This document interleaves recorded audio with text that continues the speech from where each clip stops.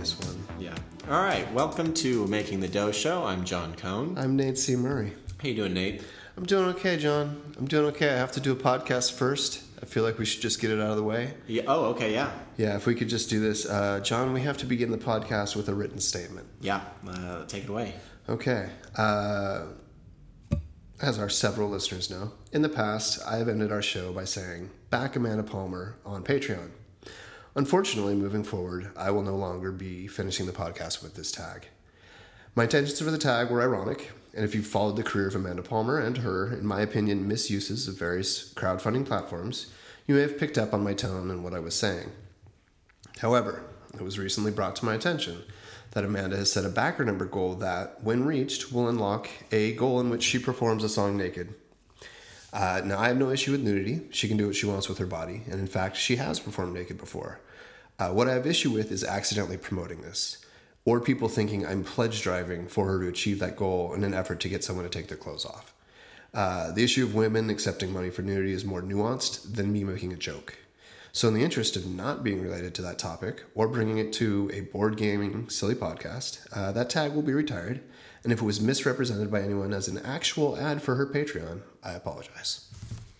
I think that's a really mature statement. That being said, I'm going to still say not to shop at Mattress Firm because fuck Mattress Firm. Good. As you should.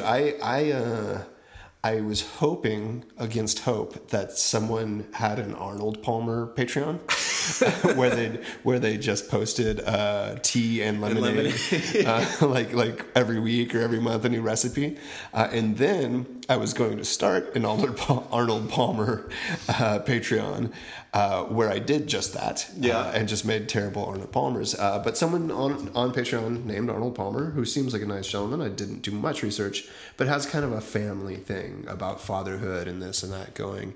And so I won't direct toward him because I don't want somehow that to become a joke either. Right. Gonna do better research. The unfortunate thing. And hey, you know, a lot to unpack on it. And I was just like, I saw it and I was like, it was just a groaner. It was like, oh, I don't want to be associated with that. Sure.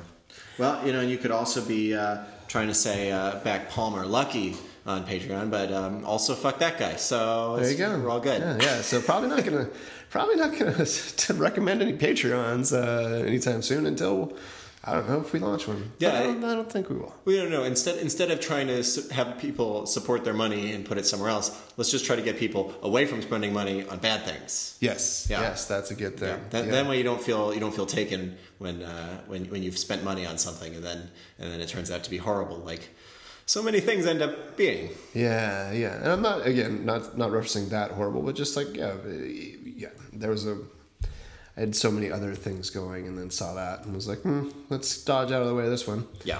But you know who's great on Patreon? Love the Doughboys. Doughboys. I don't think that gets me in trouble. Yeah. We've mentioned our love for them. It's funny because I was at a show this week. I went and saw a play, and it was during intermission. I turned my phone off of airplane mode, and we were chatting, and you sent me the link to Mitch Live. Yeah. And so I'm like the only guy at live theater in the middle of an intermission, like, oh, sweet, let me get a minute of Mitch in here. Yeah. My Mitch minute in the intermission. It was great. Not the show, the right. Mitch minute. The gala, give or take the gala, but the Mitch minute. The Mitch minute was where it was. The concept for that seems to be, and I tuned in midway because I found it through Twitter, but it seems to be where he is forced to host a talk show, but they tell him none of the bits and none of the guests beforehand, and just kind of run up those blue cards that Letterman used to use. Mm-hmm. They'll run those up, and then he'll start reading off them and realize suddenly he has to take the SATs live. Or Kamal Nanjiani came out. Kamal Nanjiani. There we go. We're good. Official pronouncer of the show. Yep. John Kahn. He came out and guested, and then Armin Weisman came out and was very, very weird. And so it was a fun time, but that was a nice evening. Which brings us to our next guest on the show, Mitch. Hey. Just kidding. We don't have Mitch. Hey. I don't do impressions. Well, yeah. We're also going to bring on. Here he comes, Jason Mantzoukas. What's up, church? All right. So let's get into some more updates on what we're doing with our company here. First things first, we were talking about our game Pun Pong. Yes. Also known as We Bought Pun Pong. I'm getting ahead of you on this one. Wow. Yeah. I'm stepping in. Wow. Just cut up. Wait, I yeah. get no bits now? I gave up one bit. I surrendered voluntarily a bit that should have been, but we bought a sell sheet. It's great. Oh dear. So Pun Pong is coming along pretty nicely.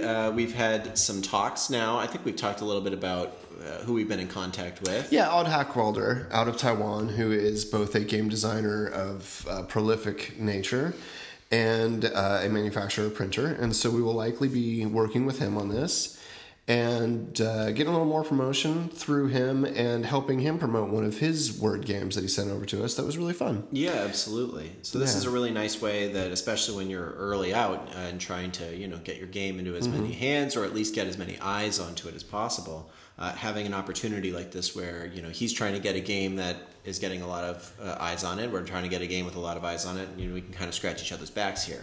Right. So, we're still in talks, so we don't have anything official yet. Right. But I think we're going to at least try to put something to all of our backers and post that, things are moving along. Right. You don't, the last thing that you want, you can go two ways when you have a Kickstarter with updates.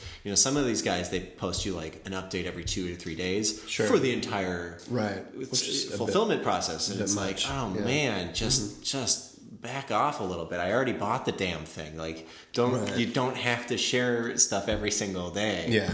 But on the other hand, you don't want to seem like you've just taken their money and up and disappeared. Exactly. And we've only had, I think, one update since our Kickstarter ended, which you want to just make sure that people understand that you're still working on it and we're still going.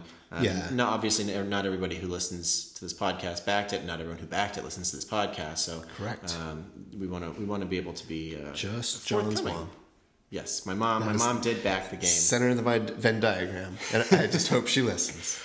She does not listen. She's not super clear on what podcasts are. I had to download all of the first season of Serial for her years ago, and it was when we released Adnan, or when we're in the process of being manipulated to release Adnan. Sure, but in any case, not backing off that one. That's fair. That's fine. Adnan's guilty. In any case, I downloaded that one for her, downloaded the app, and had her be able to listen to it that way. But I'm still not clear that she even understands what podcasts are. Amanda and I had this conversation over dinner last night as well, as she was unclear. And she's like, how do I listen? I'm like, well, do you like Bread and Circuses on Facebook? Yeah, I said, we post the links. Said, okay, but then where does it go? Because Anchor probably could have a bigger play button, if I was to say something about it. Yeah, that's big true. Old play button would be nice for Anchor. Well, I think one of the coolest things that Anchor does is that they get your podcast into all the other different services. So, like, we just got an email from Anchor this week that said that we're now on Stitcher. Yeah. So if you have Stitcher, like, you can now download our podcast through that. So it's nice to be able to have it, through the iTunes. I use something called Casts. That it's got a lot of it. It doesn't have everything, but it has that, and so I'm really excited that we're on my kind of default app now that I go to. It's kind of like we really exist. We're in the space that I like to listen to podcasts. Yeah, and that was what I was excited about when I found Anchor, was that it did all that for us, and that's a lot of time saved that we don't really have with all we're doing. Right. And speaking of all we're doing, we got all of our art in. For Council of Verona. Correct. Hector turned over all the high res. I'll be downloading that as soon as the internet works here. I'm having a tough day at the office, but that's okay. Hector did an amazing job. He is really one of my go-to guys for kind of a cartoony style, and this one he's sussed up just right. I feel like it's perfect. People are going to be excited. Michael has been very excited seeing it. He took a break from Facebook because he was so busy, but he's promised to go back on as soon as we send him art, so... That'll be great. So in the next week or two, we'll be showing that. Yeah, and it looks fantastic. Having the colored art is so much nicer. Right? It's so much fun to see. And now we're talking. Can we say who? We can. Cover art. Yes. The box art.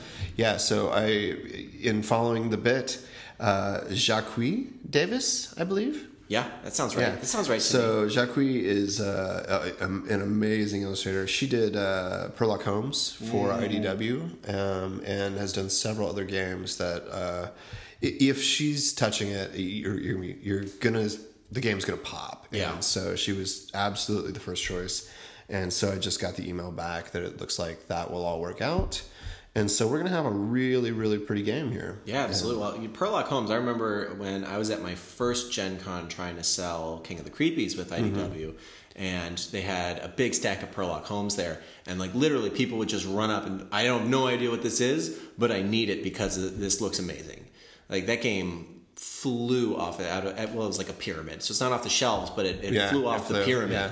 Yeah. And I think a lot of that had to do with the box art popping so well. And also because, believe it or not, people like puns. You want to talk about We Bought a Sell Sheet? I believe I've told this story before, but that was Eric Sauer's first game sale.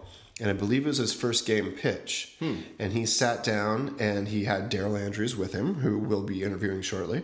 And so Eric started to unpack the game and he goes, it's Perlock Homes. It's a family-friendly deduction game. And myself and Jerry Bennington, IDW Business Development Director of things, which include games, I was seated about to demo and Jerry was standing and I just looked up at him and we worked together long enough to know what a nod means. And we looked at Eric and we said, we'll take it. And I'm saying Eric and it's Steven Sauer. Oh, that's very annoying. And so he had a funny look on his face, and he looked at Daryl, and Daryl's like, "Yeah, so they do that." Yeah, I'm playing with these impressions. I'm doing. If they're a little grumbly, I can. Yeah, it's because my nose is stuffed, but we're both having allergies because we're both frail people. As Delaney always says it, and she has to do it in the most antagonizing voice ever, that I am a delicate flower. That's a good Delaney. That is. I'm a delicate flower because, yes, I've had really bad allergies for the last week, and it sounds like you have too. Yeah, so it's been rough, but no, so that's the true story of the first Sell Sheet purchase. But yeah, back to Council of Verona. I really want to focus on this. We're gonna build out a larger campaign and keep people involved and be sharing a lot of art. We're currently in talks with some marketing partners, which could vary from several publishers to a classroom. Yeah. We've got a person that we know who teaches marketing. And so, who knows marketing and social media better than today's youth? Youths. I've never been able to be the guy who like walks into a classroom. It's like, today class, we have a special guest. Yeah. And they're going to be introducing our next big project. Yeah, that feels good. That feels cool. Yeah. It's a cool thing to be able to go in and say like, all right, this is who we are. This is what we're doing. Maybe we got a whole new group of play testers too, which would be really cool. What if they don't like us? That's very possible. I'm fully. High school kids are mean. Yeah, that's true. This is a senior class though, so seniors, I feel like they kind of grown up a bit. They're not implicitly trying to be evil anymore. They're stoned, or right. They're either really focused on college or really focused on not. Yeah, there's no more middle ground by the time you're a senior, right? You're burnout or you're hyper. But if you're in class and then it's like, today class, we're going to be playing board games. It's like when I was in high school and they'd be like, okay, we're going to watch some like terrible movie in class. It's like, I don't give a shit what movie we're watching. We're watching a movie in the classroom. Yeah. We're not sitting here listening to lectures all day. We're having fun in the classroom. And so like that's a totally different experience, I think. That is. I know. It's funny. I volunteered for this thing called the Junior Achievement Society, which is teaching children about business, and much younger, though. I taught 5th grade. And that was great. You do several modules and run them through a company, and it went very well, but I'm not a youth anymore. And it was funny because I asked a kid if he was understanding, and this little 5th grader looked up at me and he said, "It's all Gucci." And I was unaware of what to say back because I wasn't sure if I. You were part of the Gucci gang. I was not. So we'll see what kind of slang terms they throw at us and if they understand us olds. Sure. What are you going to wear? Are you going to go like suit? You're going to go... I think I'll probably be wearing the shirt I'm wearing right now. This is my favorite shirt. It's just my Rob Lowe from the Grindr shirt. Awesome. It's the shirt he actually wore on the show. Yeah. I wear this shirt whenever a special occasion. Today is my birthday. That's right. We're recording on your birthday. Yeah, so I'm wearing my Grindr shirt today. Mitchard Grindr. Nice. I'm excited. I'm excited to go and do that. We'll probably do that in the next month or so. And we'll definitely talk about how the experience went. And I think it's going to be cool to have just kids like coming up with a bit of a marketing plan and coming up with new ideas for us that we haven't maybe thought of. Right. I'm very excited. My family, my grandparents were educators and administrators, and so when schools get the opportunity to do something outside of the norm, I felt like my upbringing in college and high school didn't do enough of that. So I'm so excited when I see a school that does this, like bring in business experts to teach the kids, or bring in board game nerds to teach the marketers, like to give them something more than the standard read a textbook, take a test, which was what I felt I had too much of, and which was why I was probably on the burnout side of the senior classroom instead of the achiever side. Sure. But hey, look at me now, Mom. Yeah, absolutely. Yeah. And it's a new group of potential playtesters. And speaking of playtesters, we're going to have a big playtesting event soon. Yes. Because we've got a few games that we've purchased. We're going to be publishing.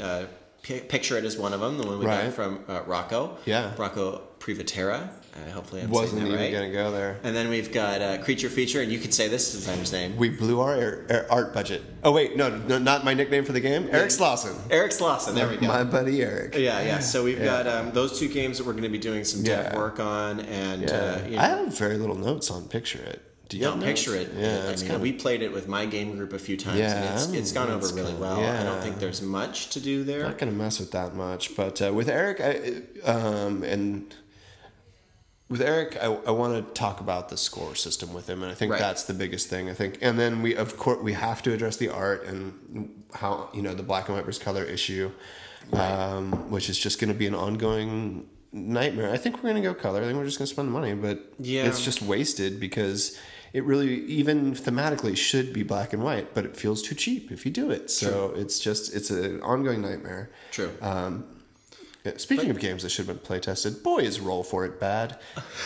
Yeah, you sent me a message earlier this week, and then like 2 days later, you sent me another one, just really to put an exclamation point on the end of that sentence there. So truly, I'm adding it to the list of Mysterium of games that if you say, hey, will you play this? I'll say, nah.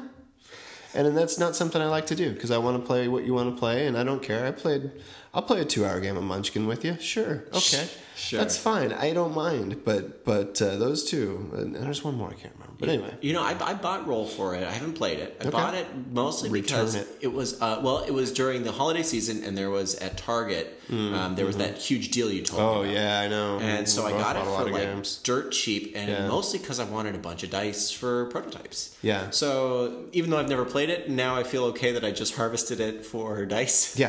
For that you got a good deal. So you started John's Horror Corner to branch out our content for this site and interact with people more, and maybe I branch out Nate's Groany Mechanics or something like that. Maybe that's content I pick up, because there's some very simple fixes that could have been done to this game that would have made it a game. Nate's Creaky Corner. Creaky Mechanics. You just tune them up. It's got a couple creaky ones, man. And I think I was tweeting with Ian Zhang, a name I love to say.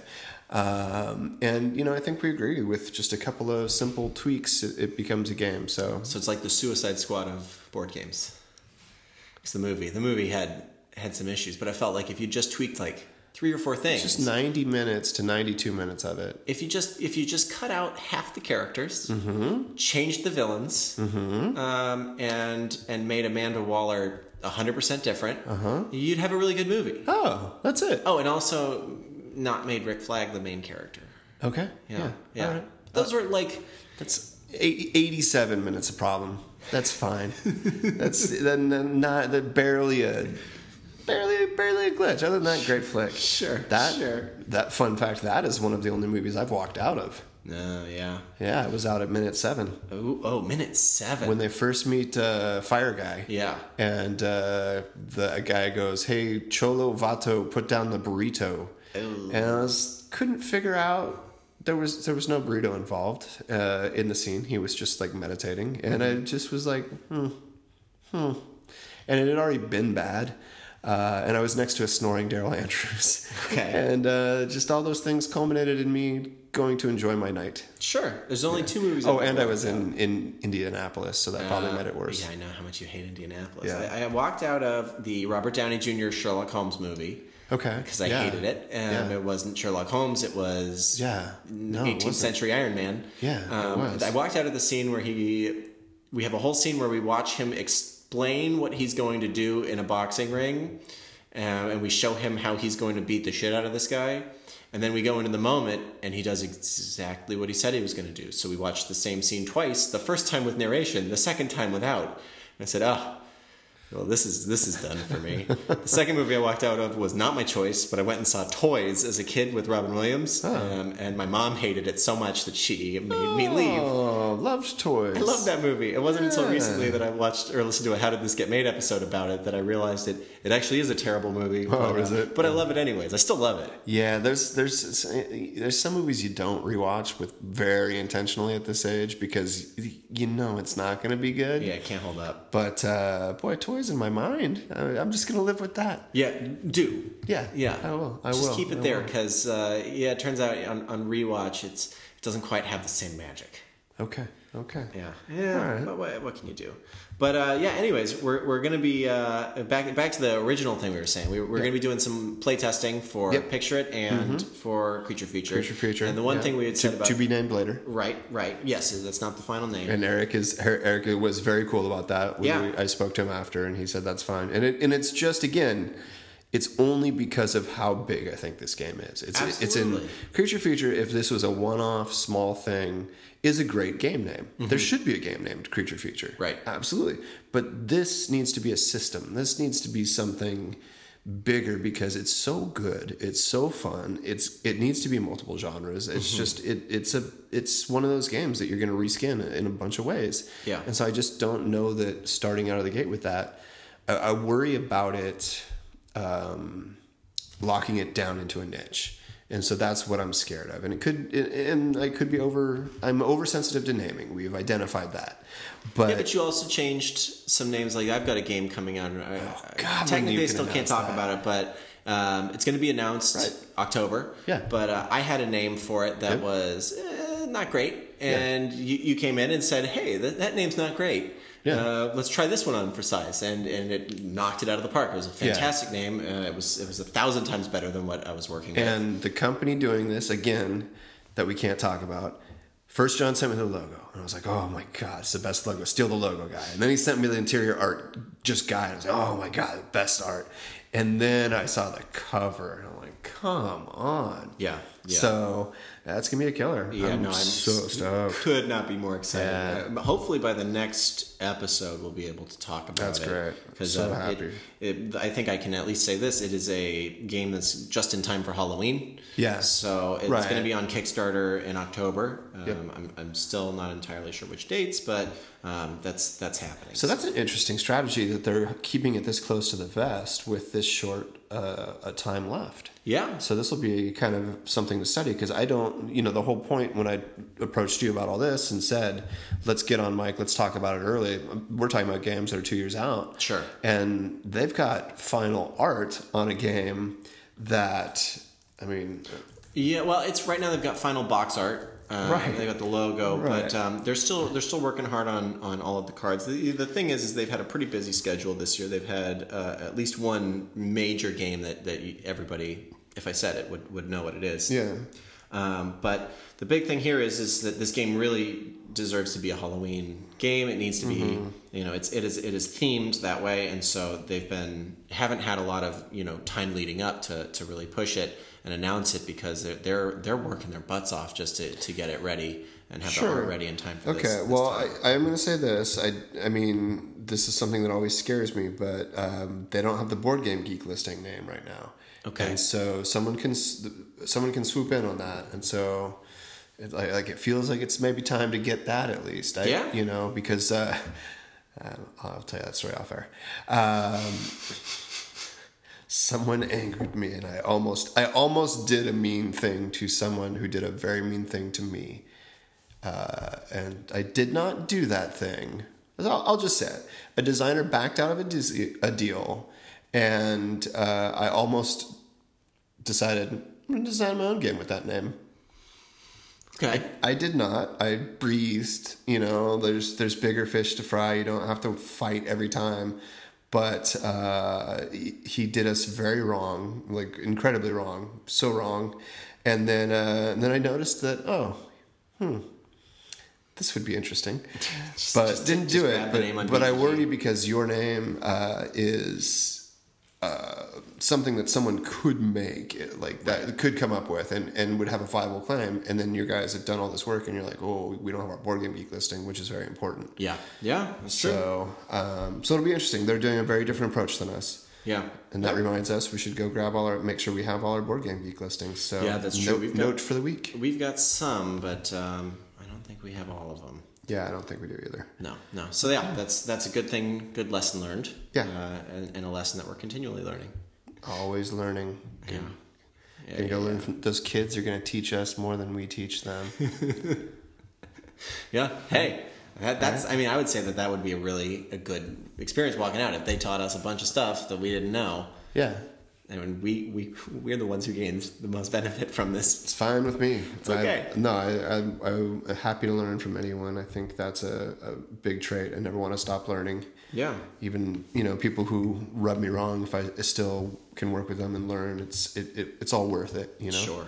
Well, so speaking of kids and the way that they're learning and communicating these days, this is a good segue into my thing of the week. Yeah. Which is American Vandal. Okay. So.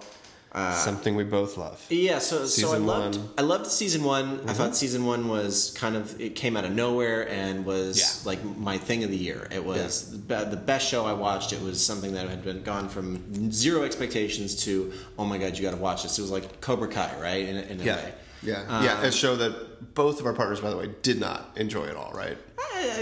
Delaney watched it. Okay. Amanda didn't, was like, this is ridiculous. She watched it through. Okay. But, she didn't quite have the same gushing, like, this was an incredible experience coming out of it like I did. Yeah. But, after season one ended of American Vandal, I thought, well, that's it. Me too. I thought it was a one-off. This is a one-off, and it was just a really special little thing. And then I didn't even think they were going to make any more. And then they said they were coming up with season 2, and I was like, I don't think that's maybe a great idea. And then they said that season 2 was going to be all based around a poop joke because the first season's all around a dick joke. Yeah. And there were a lot of interesting stuff that they did with the dick joke that made it actually very funny and much more complex than you would imagine a dick joke could get. They broke down the art stylings and different styles of right, and I feel like hang-downs you could have. Yeah, but when you're dealing with poop jokes, I feel like there's no ceiling for poop jokes. There's only a gutter. There's nowhere really for a poop joke to go other than being a gross out humor joke. Totally. Yeah, I was worried about that as well. Yeah, so I will say I was shocked then to love season 2 of American Vandal. Maybe not more, but I would say as much as I loved season 1. I felt like it had the level of quality, and more than that, because it definitely wasn't as funny this season, but it had more heart. It was darker. Yeah. And I think it had a really interesting commentary on what kids like or their lives are right now, what the experience is. I think they say really well that you're kind of everyone's living a double life, the life that you're actually living and the life that you're projecting on social media. Yep. And so it deals with a lot of bullying. It deals with how bullying has changed and how it exists right now in this social media rich landscape. And boy, does it make me happy that I did not grow up in a time when social media really existed, because there's a number of things that surround one of the major characters in this that I watched it and went, ooh, this would be posted. I've done something very similar to this. Sure, no. When I was in high school, I was awkward in high school. I was a little weird. I was on the improv team. Sure. I did a lot of theater stuff, and you don't need. You're weird, right? Like you're weird. You're weird. You're trying things on. Yes, you're trying things on. I was trying on 30-inch bottom Jinko pants. There are pictures of me in some hats that are maybe not the best hats for human beings to wear. Yeah. That don't make you look great, but there's no record of it now. Well, besides all your saved calendars. Of course. Sure. Right. Sure. But who hasn't printed out their own calendars? Right. There was a great breakdown of why those are photoshopped, by the way. Just to sidetrack, but a professional artist who was heavy into Photoshop was like, here's the filter, here's the tool, here's the this, here's the that. So yeah, that's all I do. Yeah. Anyway. Yeah. So I recommend if you watched American Vandal season 1 and are feeling hesitant to get into season 2, like I totally understand where you're coming from, but it's absolutely worth watching. They have maintained the quality of the show. One thing though, if I am going to ding it for anything, and you and I both agree on this, I don't find poop jokes funny. No, I had to turn my head a lot this season. I think it's mostly gross. It's gross out humor for the sake of being gross, and I don't particularly love that. So that aspect of the show wasn't really for me, but the mystery of it, which you do get into the mystery. I was very into the mystery. It pulls you right in, and it doesn't let up. I can't say who I thought it was. We'll say who we thought it was afterwards. But no, I watched it as well, and I agree with you that it was more serious, it was more mysterious, but the character growth was so interesting. I mean, it was very good. I'm going to watch season 1 again because it's like 8 episodes, and one day when I'm hungover, I'll watch it again. Sure. And then I'll think again on it. But it was great. Yeah, absolutely. And if you haven't seen it, start with season 1, watch it, and then go to season 2. Get to know the kids and all that. Yeah, it's good. Yeah. So, what's your thing for this week? So I'm stepping into your realm. Ooh. And so I'm gonna cover both a book and the author in general, who I find to be an interesting person. Okay. And who I had a lovely evening with on Saturday night with Skybound editor-in-chief, former IDW editor-in-chief Chris Ryle. Okay. So Grady Hendrix is an author, and soon to be much more, I believe. I think he's bubbling up in the horror scene and kind of bringing back horror in a big way. Some retro stuff. He did a book, Paperbacks from Hell, that kind of cataloged all these 70s, 80s horror boom books and broken down into the categories. I have it in my office, and I actually had to tab out, because I was using it for a project, I had to tab out murderous babies, holiday murders, like fantastical beasts, and he breaks it down. It's bizarre what they did in the 80s. But anyway, on Saturday at Mysterious Galaxy Bookstore. I love Mysterious Galaxy. It's a great place. I went and saw Jim Butcher there. Yeah. If I wasn't kind of working, I would have told you guys to come down, because it was well worth the thing. We were at a function, so it didn't matter. There you go. But he was there to promote his new book, We Sold Our Souls. Let me give you the pitch of We Sold Our Souls, and I'll give you no more plot. Okay. You know how the lead singer of So Often goes to the crossroads and sells his soul for fame? Sure. What if he sold the rest of the band's souls instead? I'm in. That's it, right? Yeah. So that's the thing about Grady, is that he identifies a point and expands from there and you're just immediately in, like you're sold. His first book, I believe, is called Horror Store with umlauts over the O, and it's a zombie thriller in an IKEA. That also sounds fun. It's perfect. His second book, which I picked up while I was there, because I had already bought We Sold Our Souls, but I wanted to support Mysterious Galaxies, so I bought My Best Friend's Exorcism. So these are punny names. Is the book written as jokey funny? Like, is it like a Seth Grahame-Smith funny, or does it take itself seriously? It's a tone that I enjoy. It's a really poppy tone. Like they cruise along, you know.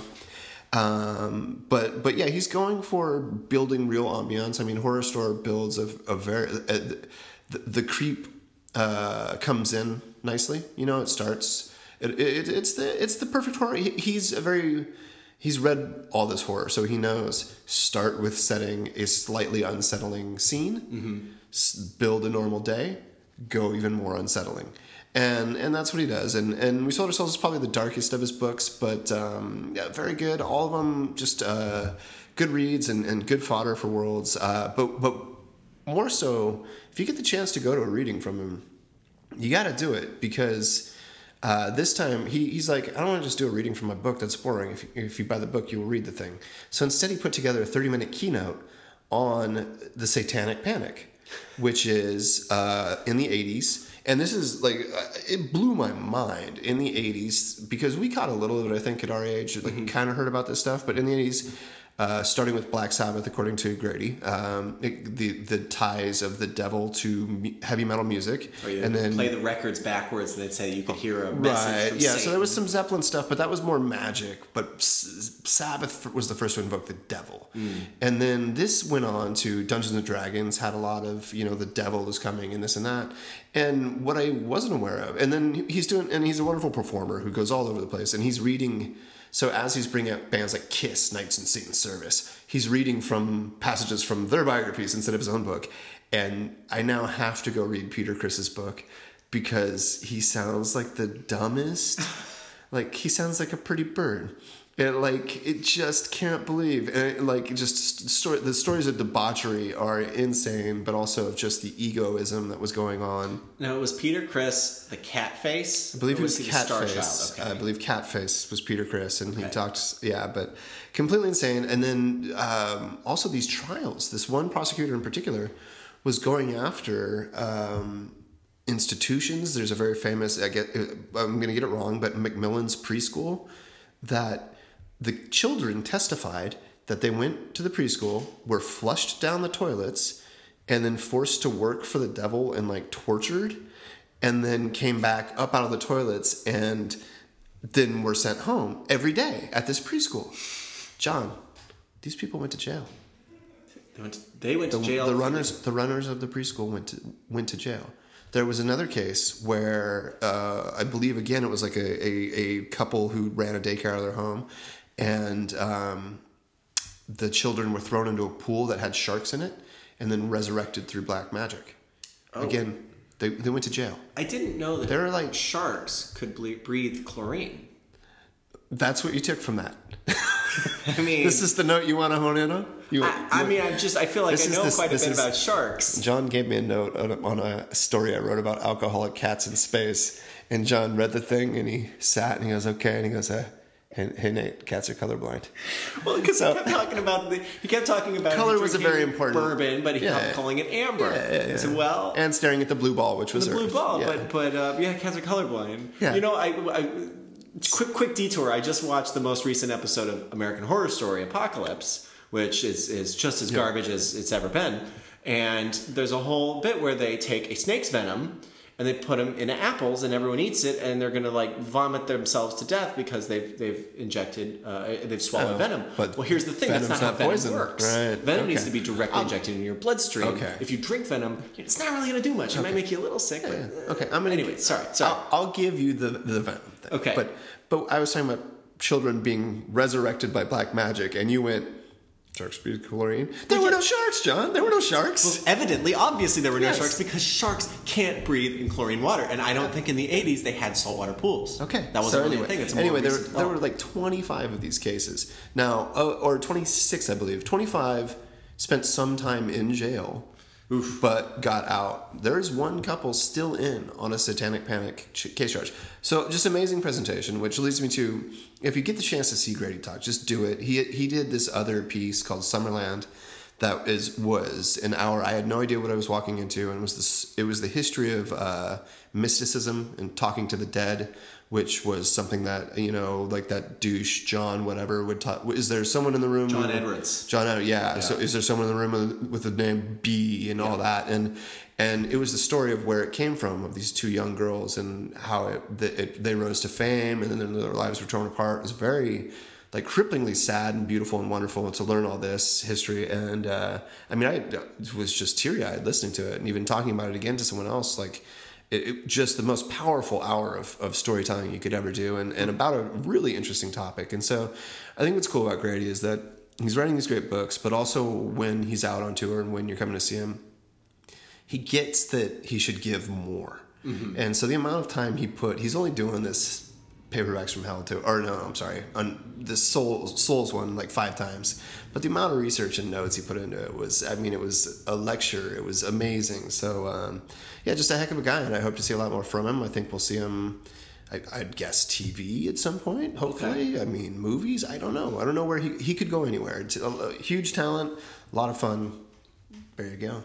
Got it. Well, that sounds like something really cool, and that sounds like definitely something that I would get into, so I'll have to check it out. Yeah. All right.